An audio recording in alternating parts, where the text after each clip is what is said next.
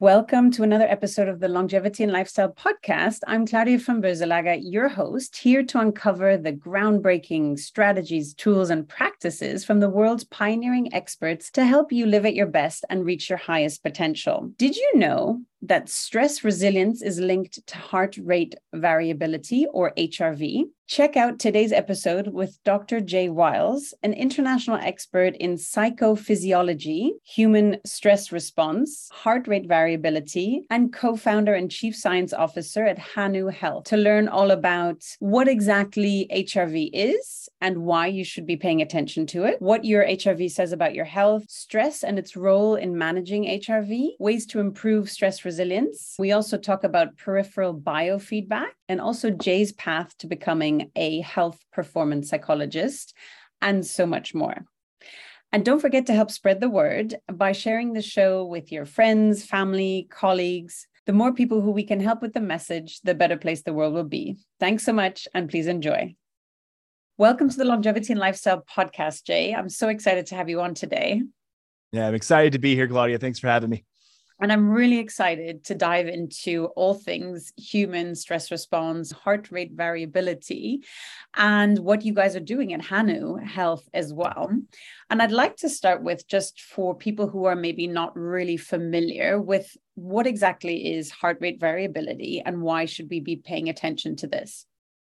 Yeah, it's a great question that I always like to start with unpacking it a little bit, because heart rate variability at its core is actually quite complex, but we can simplify it a little bit. People should be quite familiar with heart rate variability simply because it is something that is being integrated into almost every single wearable that's out there now. So if you have a wearable, let's say you have Aura or you have Whoop or Garmin or Fitbit or all of the above, you're like myself as well, then you're going to come across heart rate variability. And a lot of people typically see it as one singular number, but heart rate variability is much more complex than just one singular number. And I'll unpack it. I want to first start off by explaining what heart rate is, which sounds maybe like an oversimplification, but it explains what heart rate variability is in a more digestible manner.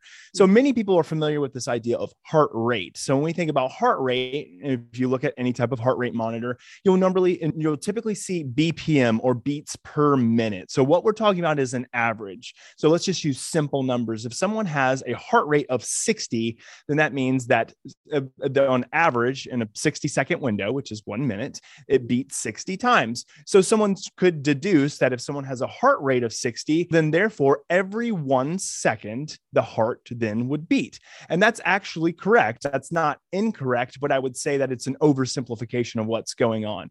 Because if a heart did indeed beat exactly every single 1 second, then heart rate variability would be 0. There's no variance in between the time, which is what heart rate variability is. It's actually the variance, or the change in time between successive heartbeats.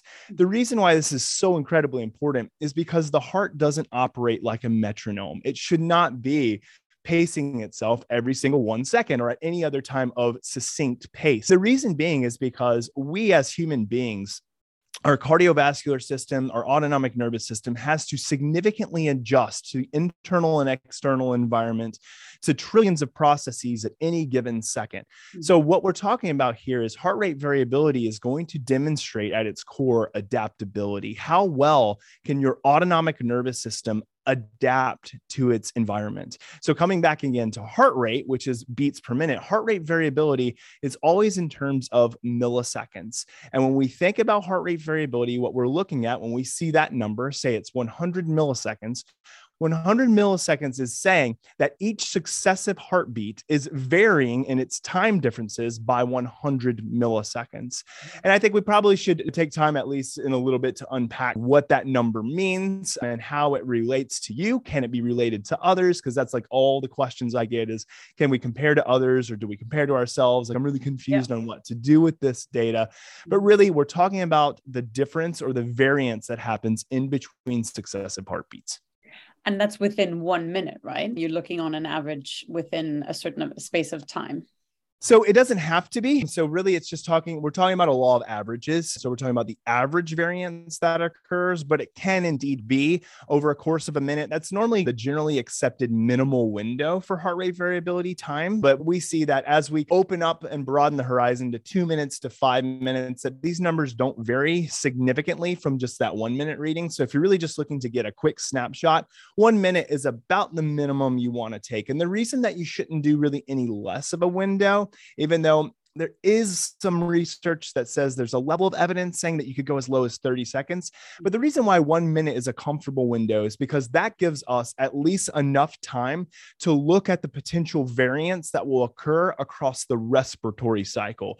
Because the respiratory cycle, or what we refer to as respiratory sinus arrhythmia, it's the rhythm of heartbeat or heart rate that's affected by respiration.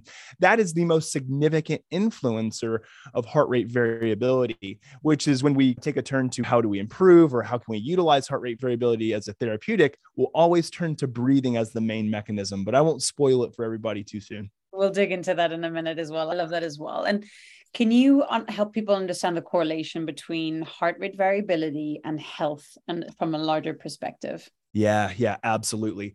So the best way to unpack this is to really just do a quick primer into the field of psychophysiology. So psychophysiology is where I'm an expert at. So that's my subject matter expertise. And that's really looking at the effects or the interconnection, and we could even say the bidirectional relationship between psychological processes and physiology. And at the core, if we think about the central system or the core of that, is our autonomic nervous system. Now, our autonomic nervous system is a branch or it's a division of our nervous system. So we have our central nervous system, which is our brain and our spinal cord.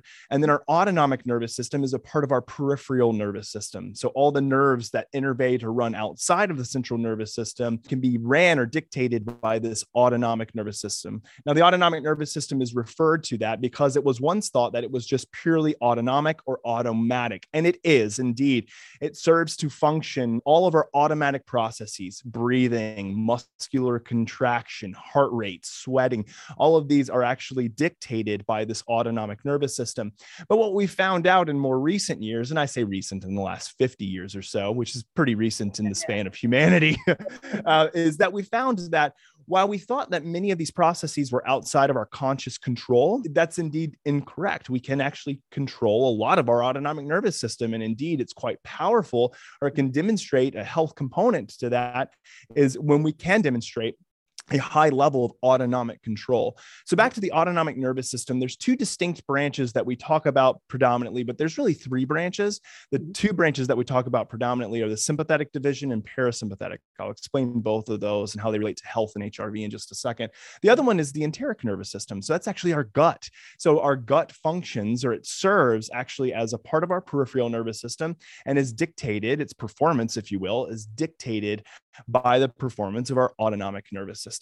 But the reason that we don't focus as much on those is because when we talk about stress response and the human stress response, a lot more influence comes from those two divisions, the sympathetic and parasympathetic. So the sympathetic division is our fight stress response. And it's really all about how do we expend energy. And that's really the way I like to conceptualize it. It's not even necessarily as that's the division that's activated when we experience stress. It is true, but more so, it's all about how do we activate and engage our energy conserves. And that's opposed, but also complementary to our parasympathetic nervous system, which is our rest, digest, relaxation response, which is all about how do we mobilize and how do we reserve and conserve energy. So these two work in tandem with one another. They are antagonistic, but they're also complementary to one another, which is a distinctive feature. They're not just combating one another. They work together.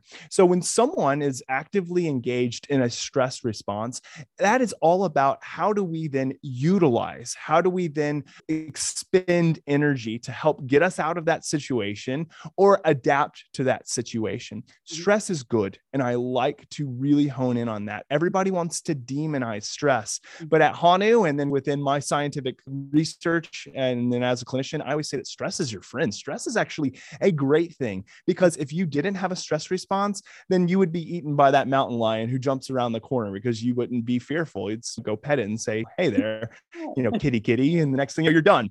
Yeah. So stress is good.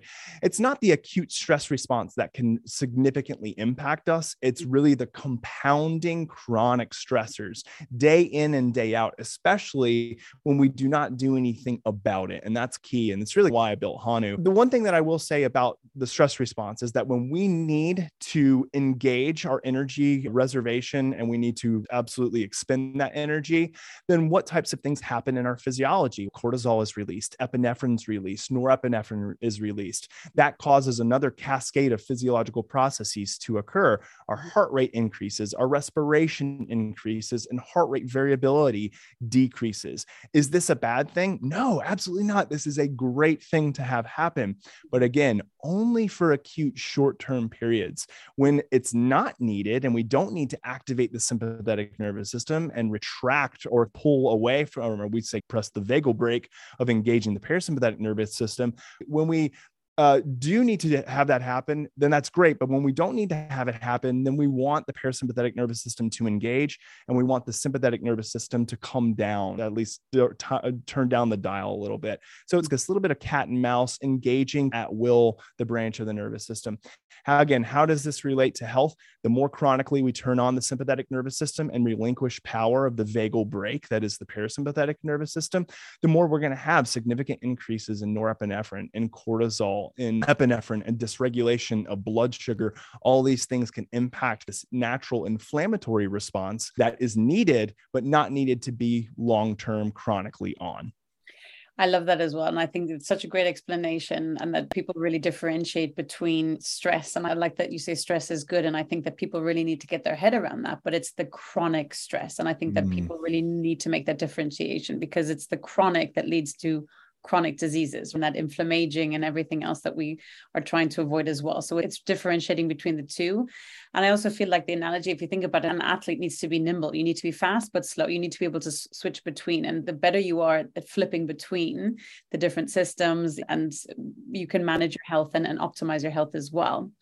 And speaking of optimizing, so what are optimal HRV levels, and what are some ways to track and improve them? Yeah, great question. A lot of people ask that because we're so used to being able to somewhat compare metrics. So when we think about, let's think about the most simple one, which for most people would be blood pressure. So blood pressure, we have these static marks, right? They recently changed over years. It used to be 140 over 90. We won't go over that. Now it's 130 over 80. But we had these markers. And it says, if you're above that and you're chronically above that, not if you shift above that, everybody shifts above that when you're engaging like in hardcore exercise, your blood pressure is going to shoot upwards, but we want it to come down. But if you stay up there, well, then, okay, now we have quote unquote diagnosable hypertension or high blood pressure. So everybody kind of has the same mark. BMI is another one, which admittedly is a horrible metric for many reasons, but that's another one that's, okay, we can make like normative comparisons there. Weight in general, muscle mass, like some of these are comparable, cholesterol, some of these other blood biomarkers. So people are used somewhat to having like a normative comparison. Like I can put myself in like the certain percentile of whatever it may be. HRV is absolutely in no fashion, at least from what we know right now at the recording of this, June 7th, 2022.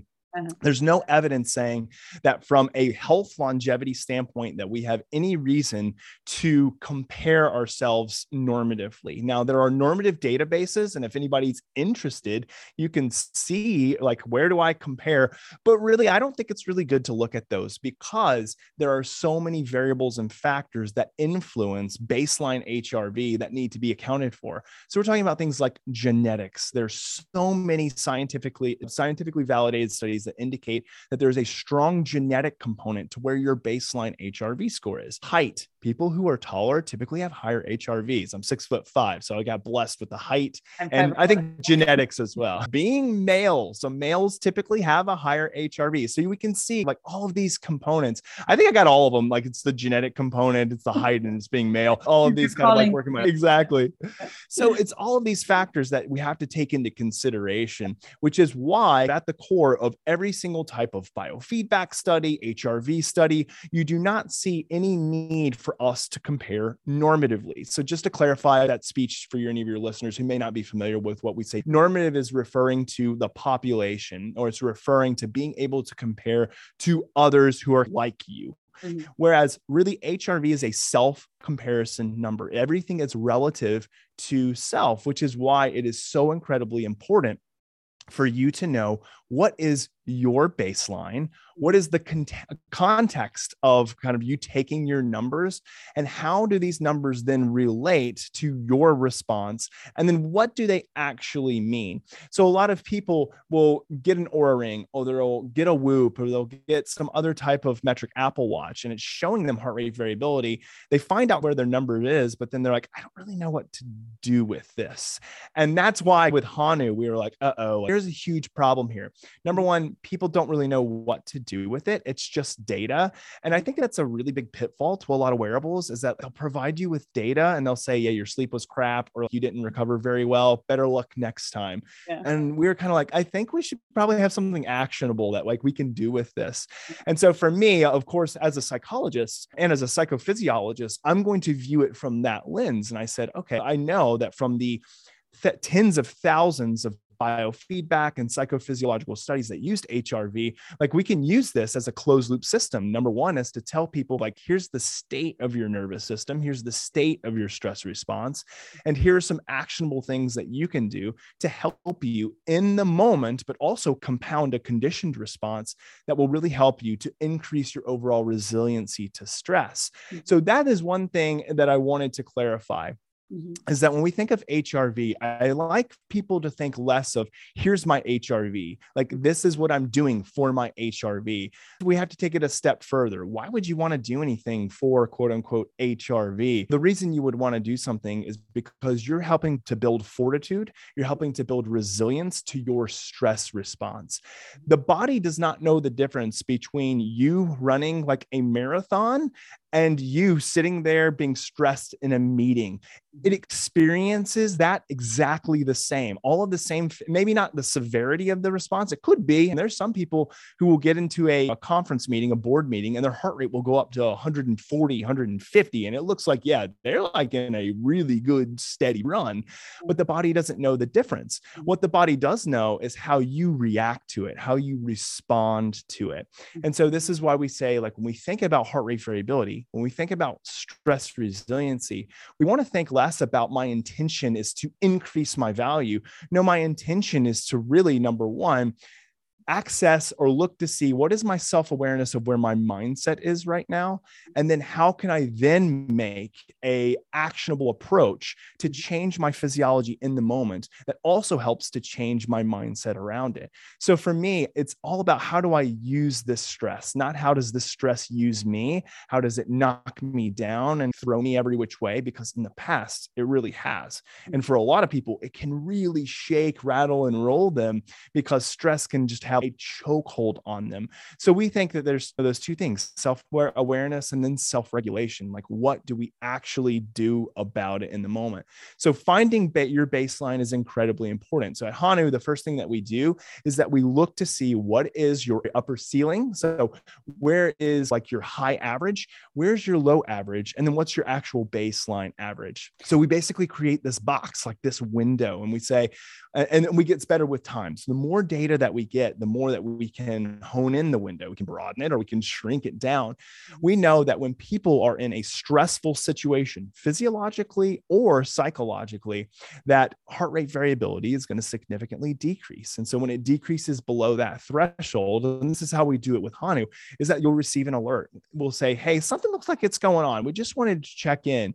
And you had the ability to log, like, this is what was going on. I was engaging in my number one, like, large scale stress response is email apnea. That is unconscious breath holding when I'm writing an email, especially if one's a little bit contentious. And it happens to a lot of people. But if I'm holding my breath while writing an email, I'll look on my Hanu, I've got it right now. And as I'm talking and stuff, heart rate goes up, HRV goes down.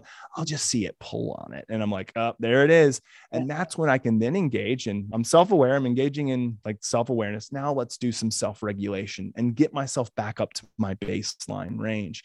And really what we say is with HRV, normal is good. Normal is best. We're not trying to say, hey, let me inflate my HRV as high as I can. There is benefit to that. But really, when you're experiencing a stress response, it isn't saying, let me go down. I've got my HRV. Let's say my HRV baseline's 50 and it went down to 15. Oh, now let me get it up to 75, 80. That might be really difficult in that moment for you to do. I just want you to engage in some quick breath work techniques, some biofeedback techniques to just get you back up to your range, to your boxes, your happy place. So that's how we do it at Hanu. And really nobody's doing it like that, which is why I've explained it. That's why we built Hanu, is because we wanted someone to have a reference that acted like a stress radar or monitor all day long, but also a stress coach. We give you something actionable to do in the moment that's accessible to you and is all about training a different response to increase your fortitude and adaptability to stress. That's probably a really long-winded answer for your question. I hope I covered the basis there. I think it's super helpful as well, because obviously speaking with different people around biohacking and biofeedback and devices, they're like, what am I supposed to do with all this data? And you guys really solve for that and actually proactively help people. So one is the awareness, as you were saying as well, but then, and I'd love to uncover a little bit like the tools and strategies and how you do it at Hanu. Over time, you have the window, you have the ceiling, you have the floor, you have your sort of baseline, and you see what's going on as well. What are some of the trainings that you offer? And I would assume that some of the trainings are done at a time, not during the board meeting, but in terms of you get trained to do it so that when you're at the board meeting, you can then use those tools. So can you walk through a little bit like that client journey and how the training works? And then what are some of the tools and mechanisms that you recommend? Yeah, absolutely. A lot of it has to do with intention. So the first thing that we want to know is, what do you want resiliency for? What do you want stress resiliency for? So a good blanket 30,000 foot view type response would be, well, I want better longevity, better health span. Well, great. Okay. So we'll focus on that aspect. But a lot of people, it's like, I want increased cognitive performance. Or I've worked with a lot of business professionals and executives who say, I want less emotional reactivity. Like I fire off the email and then I send it and think, oh goodness, can I retract? I regret it. Like, and that happens so often. Or they think, oh man, I shot some words out of my mouth that I'm not very proud of. Or I threw some gestures with my hands at the car next to me when they cut me off in traffic. Or I rolled down my window and yelled at them. Like a lot of people like will say, like in the moment, it's just like everything takes over, their stress response takes over, anger, aggression, and then they just engage in the behavior. And then when they get home, they think, my goodness, what was I doing? Or if it's like me, it's, man, I said that word out loud and my two boys are like sitting behind me. Great example, psychologist, Dr. J. Wiles. It's like all those things. So how can we then have an intention of what do we want to do? Increase performance, increase resiliency, just like engage in better relationships. So it starts there. So once we know what you want to get out of this, then we can tailor, we can curate a personalized pathway or journey for you. And I want to speak, I know I'm speaking directly to Hanu, but this doesn't have to be done with Hanu. The great thing about this is that any type of wearable that you have is going to give you insight into your response. A lot of the wearables are created for recovery, which this is a wonderful recovery tool. I always say that anytime you're not working out, you're recovering. So this can be a beautiful tool for that. But a lot of them, again, they give you one static score that's taken maybe typically overnight. Whereas we do it differently when we're actually monitoring you all day long, continuously looking at fluctuations or changes in heart rate variability. So let's say, for instance, a lot of people who are like using our platform now as like alpha testers. So the first people on it who are like our close advisors, a lot of these individuals just want like better overall fortitude and resiliency and want to enhance performance in whatever that they do. So the thing that we say is like, okay, the best response is that, well, number one, we need to see what are those things that are like ticking away at your resiliency. So we have to create better self-awareness. Like, what are those things that are really like knocking down your nervous system and it's having a hard time recovering from that? So that's key point number one. Number two is that when that experience happens and we alert you to it and you become self-aware of how stress is impacting you at that time, then we always want to follow up. And this is like operant conditioning 101 in psychology, we always want to follow up with the therapeutic or the response to that. And the reason is because we do want to indeed condition a different response. We want to condition a response that is different than what might be your normal response. Maybe your normal response is that you fly off the cuff and you send that nasty email, or you hold your breath during an email. And this, everybody's going to be like, oh, I know what Jay's problem is. Right. Yeah. So we then change that response by putting something else in there. What does that typically look like? We like to use the single greatest low-hanging fruit, which is breathing. So this kind of comes back, and I'll give a little bit of the psychophysiology and science behind this. This comes back to, well, what is the single greatest influencer on the human stress response in the moment? That can be done anywhere. It doesn't require technology. Technology can be helpful, and I'll talk about that here in a second, but it doesn't require it. It's simply acknowledging kind of the detrimental impact of poor breathing. So breathing thoracically, maybe from the chest, maybe breathing very rapidly. Another big one is mouth breathing is a horrible one. So listen to Patrick McKeown or James Nestor's work on this. Is just simply changing the pace of your breathing. So breathing more diaphragmatically, breathing nasally, and then also slowing the pace of the breathing. What happens is that this causes a cascade of physiological responses that are in favor of you. Number one is it changes what we call the amplitude of respiratory sinus arrhythmia, which is a mouthful, but let me explain what that is. The natural process that occurs when we're breathing is that as we inhale, heart rate is going to increase. And the reason heart rate increases is because now we have oxygen to be delivered to muscular tissue to be used and for our cells to be used. So great. We want it to flood our system really quick. And so the heart rate is going to increase. Also, from a physiological perspective, when we inhale and our lungs expand, our heart is actually going to shrink and become smaller. So it doesn't have as much room to expand. So it's going to beat faster. As we exhale, what happens is our lungs deflate. The heart has more room to expand, but also too, we now do not have that room for oxygen delivery. So our body and our heart and our cardiovascular system knows that it needs to slow heart rate down significantly because there's not enough nutrients to be delivered at that period in time. As we extend or we lengthen our exhalation, we're also engaging what we call the vagal brake, which is engaging our vagus nerve. This is the 10th cranial nerve. It is responsible for innervating many different organs, including the heart, the lungs, and the gut. And what happens is when the vagus nerve is activated, it also causes a cascade of neurochemicals or neuromodulators to be secreted. The predominant one is acetylcholine. When acetylcholine is activated within the sinus node, that significantly slows the pace of the heart. And when we significantly slow the pace of the heart and we feel it viscerally, it has a maximizing calming and relaxation response. So all of this kind of opened up into one sentence would be that as we slow breathing down, we increase the amplitude of heart rate peak to trough, and that causes the relaxation response to engage. Now we are engaging the sympathetic nervous system. So if you heard me, what I said is that as we inhale, the gas pedal comes on, but as we exhale, the brake comes on. And it's actually that controlled modulation. We call this autonomic control. That's what's most important. And that's what causes the nervous system to say, oh, you're in control. You're doing this. Therefore, I can't be in trouble. I must be in a safe and protected place. And so therefore the brakes come on and you feel that sense of calm and relaxation. That's my really long-winded way of saying that the number one thing that we go to is breathing. And how do we include this within our app at Hanu? We take you through paced breathing or paced biofeedback. We use what's called resonance breathing. Resonance breathing is actually the most empirically validated form of breathing and biofeedback by the work of Dr. Paul Lair. He sits on our board of advisors. So he's really coached us on all the things to include within the application.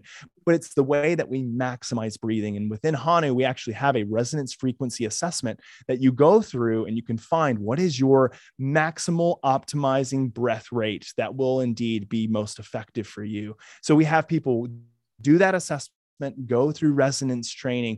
And what you'll see is that wherever your heart rate and heart rate variability is at the beginning of the training, almost all the time within a span of 60 seconds, 2 minutes, it can even be as short as 30 seconds, is that these numbers will significantly change. Heart rate will come down, but more significantly, heart rate variability will significantly go up.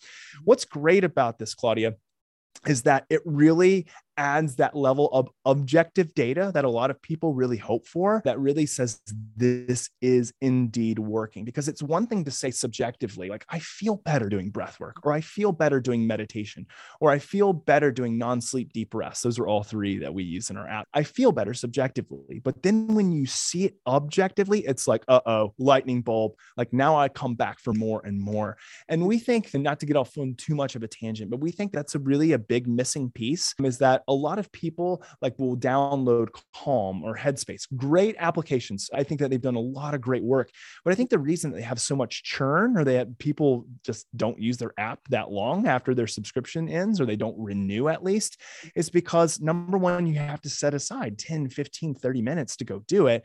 And then also too, think it feels good. Yeah, it seems like it is. But when you add that objective data component, now it's, I can't talk myself out of or into thinking this either worked or it didn't work. Like, I see the data change, like, it's so powerful.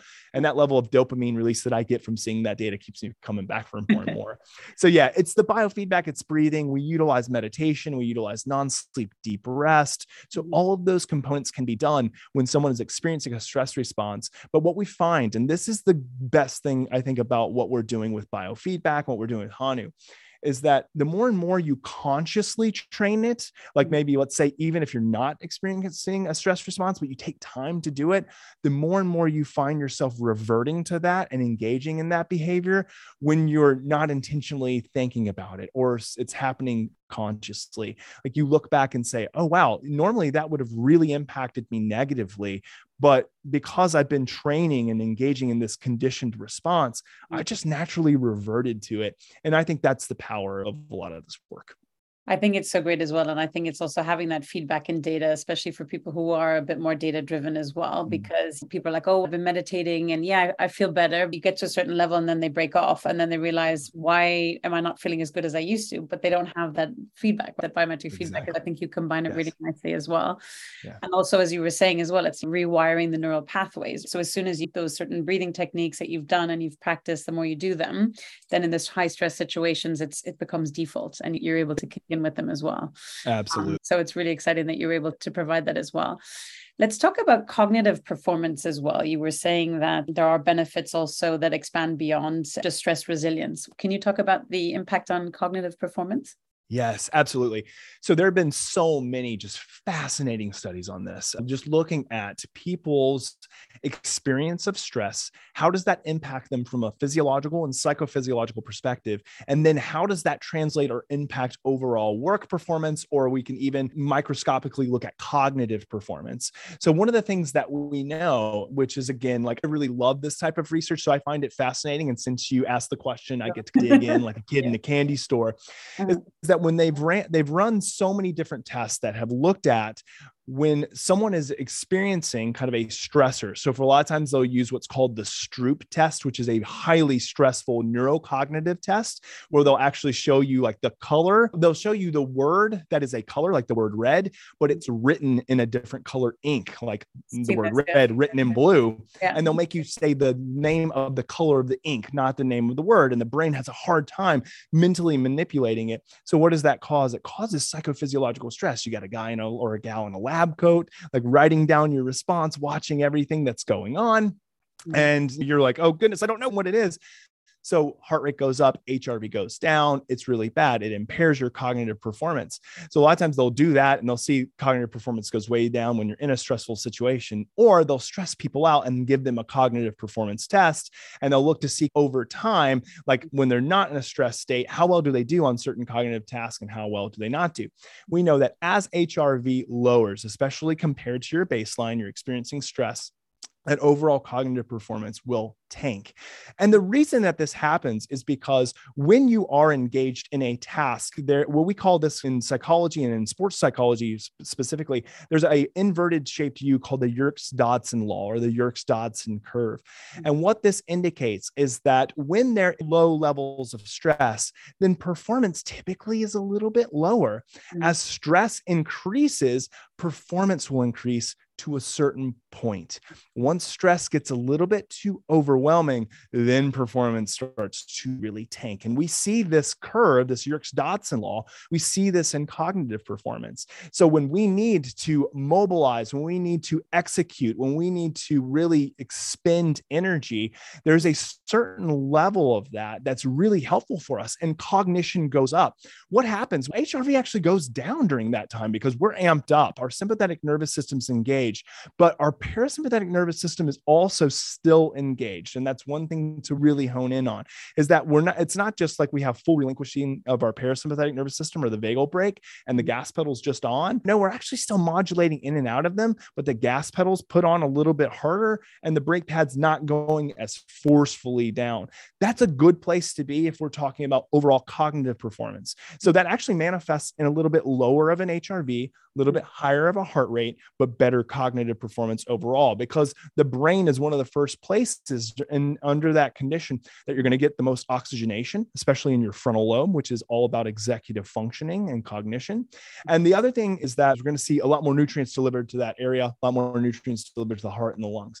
Now, after a certain point in time, when stress is too high, the body is flooded with way too much cortisol, way too much norepinephrine, and way too much epinephrine. Then the problem is that other areas of the brain that are not the frontal cortex, they need energy as well, because there's a lot of complexity of what's going on. So a lot of the energy that's being funneled to the frontal cortex is actually being pulled into other areas of the brain and throughout other areas of the body, more specifically the heart and the lungs, because we start to get into more of a survival mode where it's like, we need the full brain to be on functioning mode, but we need the heart and the lungs to work like now, go. What happens is that cognition then starts to go way down. So it's all about finding the middle of that curve, the middle of that inverted U, which is the point in time where we say heart rate's up, HRV is a little bit lowered, but cognition is primed. And so when we think about breath work, there are multiple mechanisms of breath work that can actually help to do that. So we can actually work in some things like cyclical hyperventilation. We can work in some performance or energy-based breathing that can be really effective. Now, there's caveats to that. If you're somebody who has like significant anxiety, panic attacks, PTSD, I never, ever recommend these types of energy performance breathings because they can actually stimulate more of an anxiety type of response physiologically. So there are caveats to it. But if those are not conditions that you are dealing with and they're not of concern, well, then actually there's a lot of benefit to doing some of these more energy and high performance type breathing. One more thing, and then I'll be quiet. So one thing that we've seen, and this is the greatest example that I can use, is like the middle of that curve is like where athletes want to be. Like that is their prime zone, or maybe the executive in the boardroom wants to be in that, right in that middle. They don't want to really teeter-totter too much out of that. And because especially in the direction of being like overly anxious or overly stressed, because performance will sink. They typically don't have as much of a problem of being on the other side of low stress that's going to impact performance, but it can if you have somebody who's just really so even keeled that like nothing like riles them up. But that athlete wants to be there. And the reason being is because, again, that is when they have the most control and exertion over the gas pedal and the brake. And when you have crazy good autonomic control, then performance is going to be out the window. Off the charts as well. Off the charts would be a better way. Yeah, out the window. We want it. Yeah, out the window. Off the charts. It's a better way. What are some typical use cases? Obviously, for like executives, you're talking about professional athletes, but would you recommend this to your average person, if you will, as well, and why? And then my sort of follow-on question to that is around age and male versus female as well. Great question. Yeah, let's tackle the first one. This is something that anybody who deals with stress could benefit from. No, which is everybody. Yes, which is everybody. For us, we realize that like the data, the metrics, the trainings, it's very popular and exciting for the health optimizer, peak performer, this biohacker. Like they love this type of thing.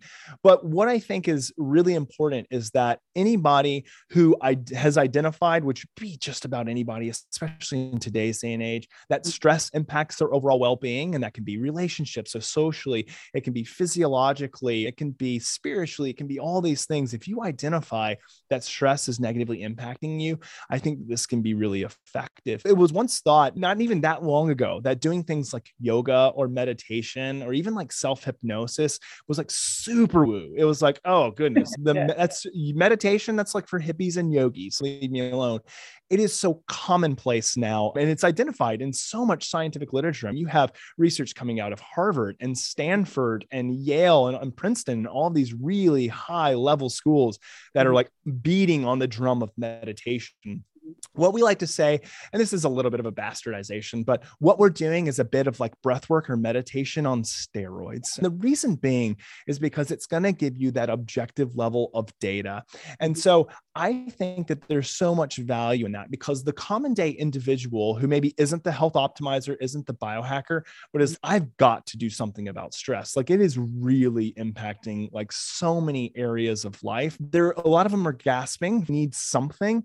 And so I think that this can be a wonderful adjunctive to maybe with some of the other things that they're doing. So if you're in therapy, for instance, which is great, like do love therapy. I'm a psychologist, so I have to love therapy, but I love it in general anyway. I think that the one problem with therapy, yeah, it's really expensive. It's also too, like, you see somebody, let's say once a week for an hour. What can you do outside of that window? Because really that's going to be where the deep work happens. The 1 hour that you're with your therapist, very incredibly important and valuable, but all the other hours of your week, we want something to be there. So this acts almost like as an extension, as a coach that goes with you all the time. It's like constantly watching and monitoring your stress response, but then also acting as a stress coach or a therapist in a sense with you at any moment. So I think it can be fitting for anybody who's just, I need to take better control of my response to stress. I'm not going to eliminate stress. It's not going to happen. Remember, stress is good. It is your response. It is your mindset, and then your response and your regulation of stress. That is the key component. So stress is good. Use it. Have the mindset that you engaging and having stress is a good thing for you. Your body's working. If you're having stress, if you're experiencing what should be a stressor and your body's not responding that way, we've got some trouble. That's actually not a good thing. But if your body's revving up and your sympathetic nervous system is engaging and you're having parasympathetic withdrawal, your body's doing something right for you. It's when it stays on too long, now we're entering into the territory that it's not super good for you. So that was my response to that. Now, to your second question about age and then gender, this is a really interesting one, because when we talk about longevity, I'm going to speak more anecdotally, if you will. I'm going to speak about what I've seen clinically and as a researcher, but then I'm also going to speak to the science and the research that actually has been had here. What we know is that as we age, typically, and these are with standard Americans, that HRV will typically lower. And so one thing that we haven't talked about is all the different facets of HRV and all the different data points. So most people are used to seeing one data point, which is a value that's referred to as RMSSD. That's a statistical equation that's looking at changes in the standard deviations and the root mean squared of standard deviations. Too complex for what we're talking about, but it's just one equation that's used. There are other areas of HRV that are of high importance. One would be like the frequency domain numbers, and frequency domains are very synonymous from an EKG to an EEG. And what I mean by that is that when you do an EEG, which is looking at brainwave functioning, we can actually take the raw data or the raw electrical output. We can filter that data almost like we shine that data through a prism, and we can look at its component values. What does that look like? It looks like, well, we can look at the power of beta waves and theta and gamma and alpha and delta. We can look at all of them parsed out. We can actually do that with the electrical components of our heart. And so the way we do that is we take the raw ECG data that I've been talking about, we shine it through a prism. We call it a fast Fourier transformation. It's an algorithm that's used, a statistical equation, and we can look at the component values. We refer to these as the very low frequency band, low frequency, and high frequency. And there is also an ultra low, but the three that we look at are very low and high. And we know a lot from research of what power in each of those bands means for the individual. Now, linking this back to gender and linking this back to age is that what we know is that the high frequency domain or the high frequency power is almost 100% mediated by our parasympathetic nervous system. So as our parasympathetic nervous system or the vagus nerve withdraws, we see that power significantly decrease. decrease. And as we engage in more relaxation response, that number significantly increases. Very similar to the RMSSD value that I talked about, we have a baseline of that as well. Within context, we have a baseline. With age, we know that number tends to lower. So we know that parasympathetic response from a numbers perspective typically will go down. HRV will also typically go down. Now, it's all dependent on health status and a lot of other variables. People that are experiencing, let's say, heart disease, which is, again, the number one killer in the world right now, heart disease, with someone with heart disease, that number tanks significantly. Now, with someone with cancer, tanks significantly. That's all about, again, stress on the system, on the physiology. It can be due to psychological stress, but we're talking a lot of physiological stress from those types of ailments. So as people age and health concerns increase, HRV and resiliency typically goes down. Now, that happens more so in women than it does men as far as significant goes, but we do know that more men have significant medical ailments as they age than women do. So we actually see more of a significant result in lowering HRV, maybe not on a scale as significant as what women do as they age and have health problems, but more so we see it with men because they just typically have more health-related problems. Now, one thing that I will mention about this that I think really interesting is that as I have worked with a lot of high performers and people who are interested in more health span and longevity, is that these individuals are really able to counteract these results. And I think that this is the beauty and the brilliance of engaging in this practice sooner rather than later, is that I'm working with 50, 60, 70-year-olds who are not having increases in overall heart rate. They're actually having increases in HRV and decreases in overall resting heart rate. What is this actually saying? It's saying that this is now impacting their overall physiological and I would say psychological resilience to stress, and is a huge indicator of people indeed increasing their overall health span and increasing their overall longevity. So this is not something that we should just naturally say it should happen. HRV should just plummet. Like, you will likely see it go down, but it doesn't have to go down significantly. The biggest thing is that we have to take care of ourselves, do what we can to prevent these things from happening. And one of the single greatest things that you can do is engage in self-awareness and self-regulation of your response, but also increase your VO2 max, increase overall exercise output. That's a huge one because HRV is significantly correlated with cardiorespiratory fitness. So as people's VO2 max goes up, what happens? HRV baseline goes up as well. So those are some key components that I will say is that, yes, the natural course of progression is to see changes in a direction that we don't want to see with HRV and heart rate, but it doesn't have to be. Just like other metrics, cholesterol and BMI and blood pressure, all of them. Yeah. That's so exciting, I think, as well. And also for people who are in the 60s and 70s, like you were saying as well, you have the tools that you are and strategies that you're providing on what people can actually do. And then you see the benefit as well, which is amazing. Yes. I'm just wary of time. And I feel like there's definitely a round two going to happen here, though. But Jay, I'd love just for you to share with listeners your journey. Like, how did you actually get into this? And is this always passion? Yeah, it's funny because I definitely didn't have this on my roadmap, if you will. I graduated with my doctoral degree. My emphasis and specialization was in health psychology. So health psychology is indeed looking at the impact of health, so physiological health, on mental health and well-being. And I wrote my dissertation on looking at the concept of demoralization on individuals with medical ailments. So basically, when people receive a medical diagnosis, depending on the type of diagnosis, how many diagnoses, the severity and prognosis of those diagnoses, how to impact this concept of demoralization. So basically, how people felt either helpless or hopeless in regards to the situation. And I wanted to further that research. I got really interested in studying how could we utilize more integrative health strategies, not just psychotherapy as a mechanism to help with that key concept of demoralization. And I started to get really interested in that concept, integrative therapy.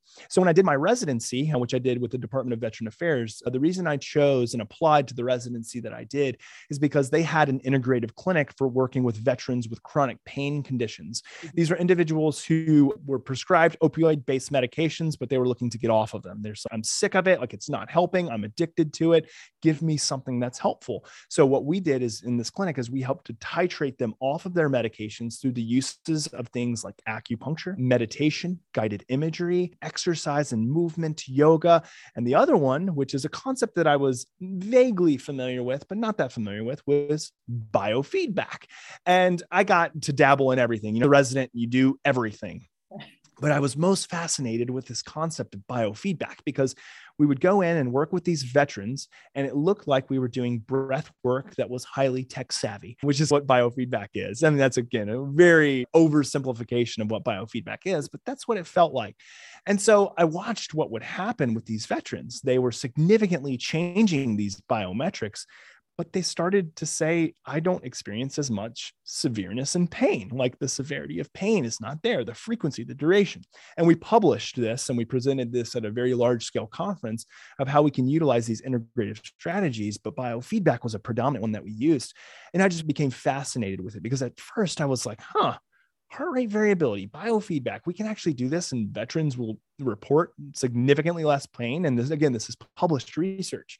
And so I dug more and more into it and became board certified in biofeedback and heart rate variability biofeedback and just started like going down that rabbit hole. And like the rest is just, it spiraled down. Once I got a taste for it, that's all I could eat. Like it was the best thing in the world. It's still the best thing in the world. And for me, it's just, again, it's a fascinating thing where I can take the subjective experience of training and therapeutics and bring the objective nature into it. It's marrying it. Like at Hanu, we say, if Whoop or Aura had a baby with calmer headspace, that's what we see ourselves as. And and the rest just became history. Like I became like just a subject matter expert in this area. All I did was study. And I saw the gap in the market that there wasn't anything out there that was really answering the question of how can we close the loop on a system for stress and resiliency and cognitive performance. And here we are. That's the truncated version. A lot of years happened between all that.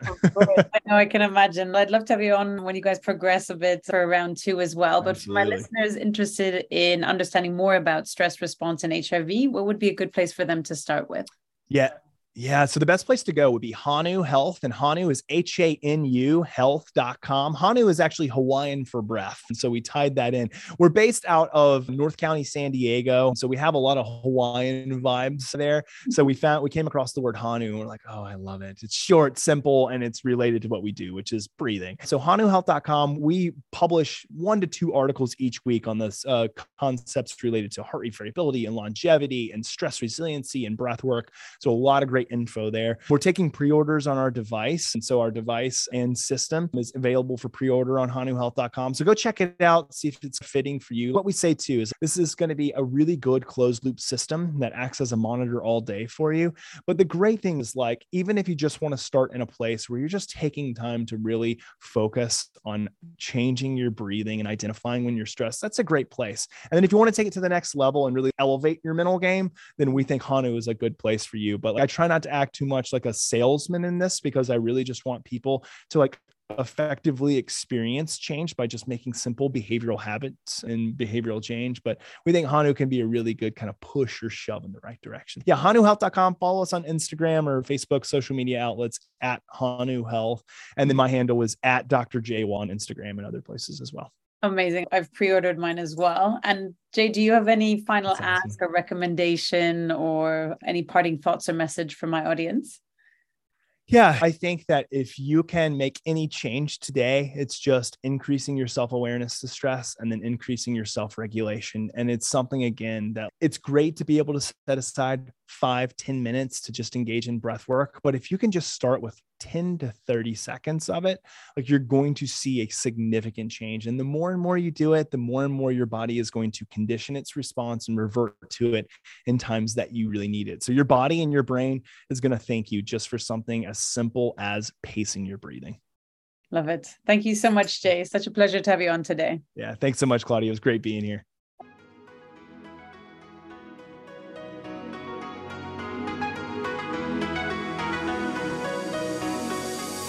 Hi everyone, this is Claudia again. Before you take off, would you like to get a short email from me with some short but sweet fun tips, tricks, and updates on all things longevity and lifestyle? This could be cool products that I've discovered, interesting posts or articles I've read, and other fun and helpful things around longevity and lifestyle I've found for you. It's a very short piece of inspiration for you a few times a month. So if you want to receive it, check it out by going to longevity-and-lifestyle.com. That's longevity-and-lifestyle.com and leave your email to sign up for the next one.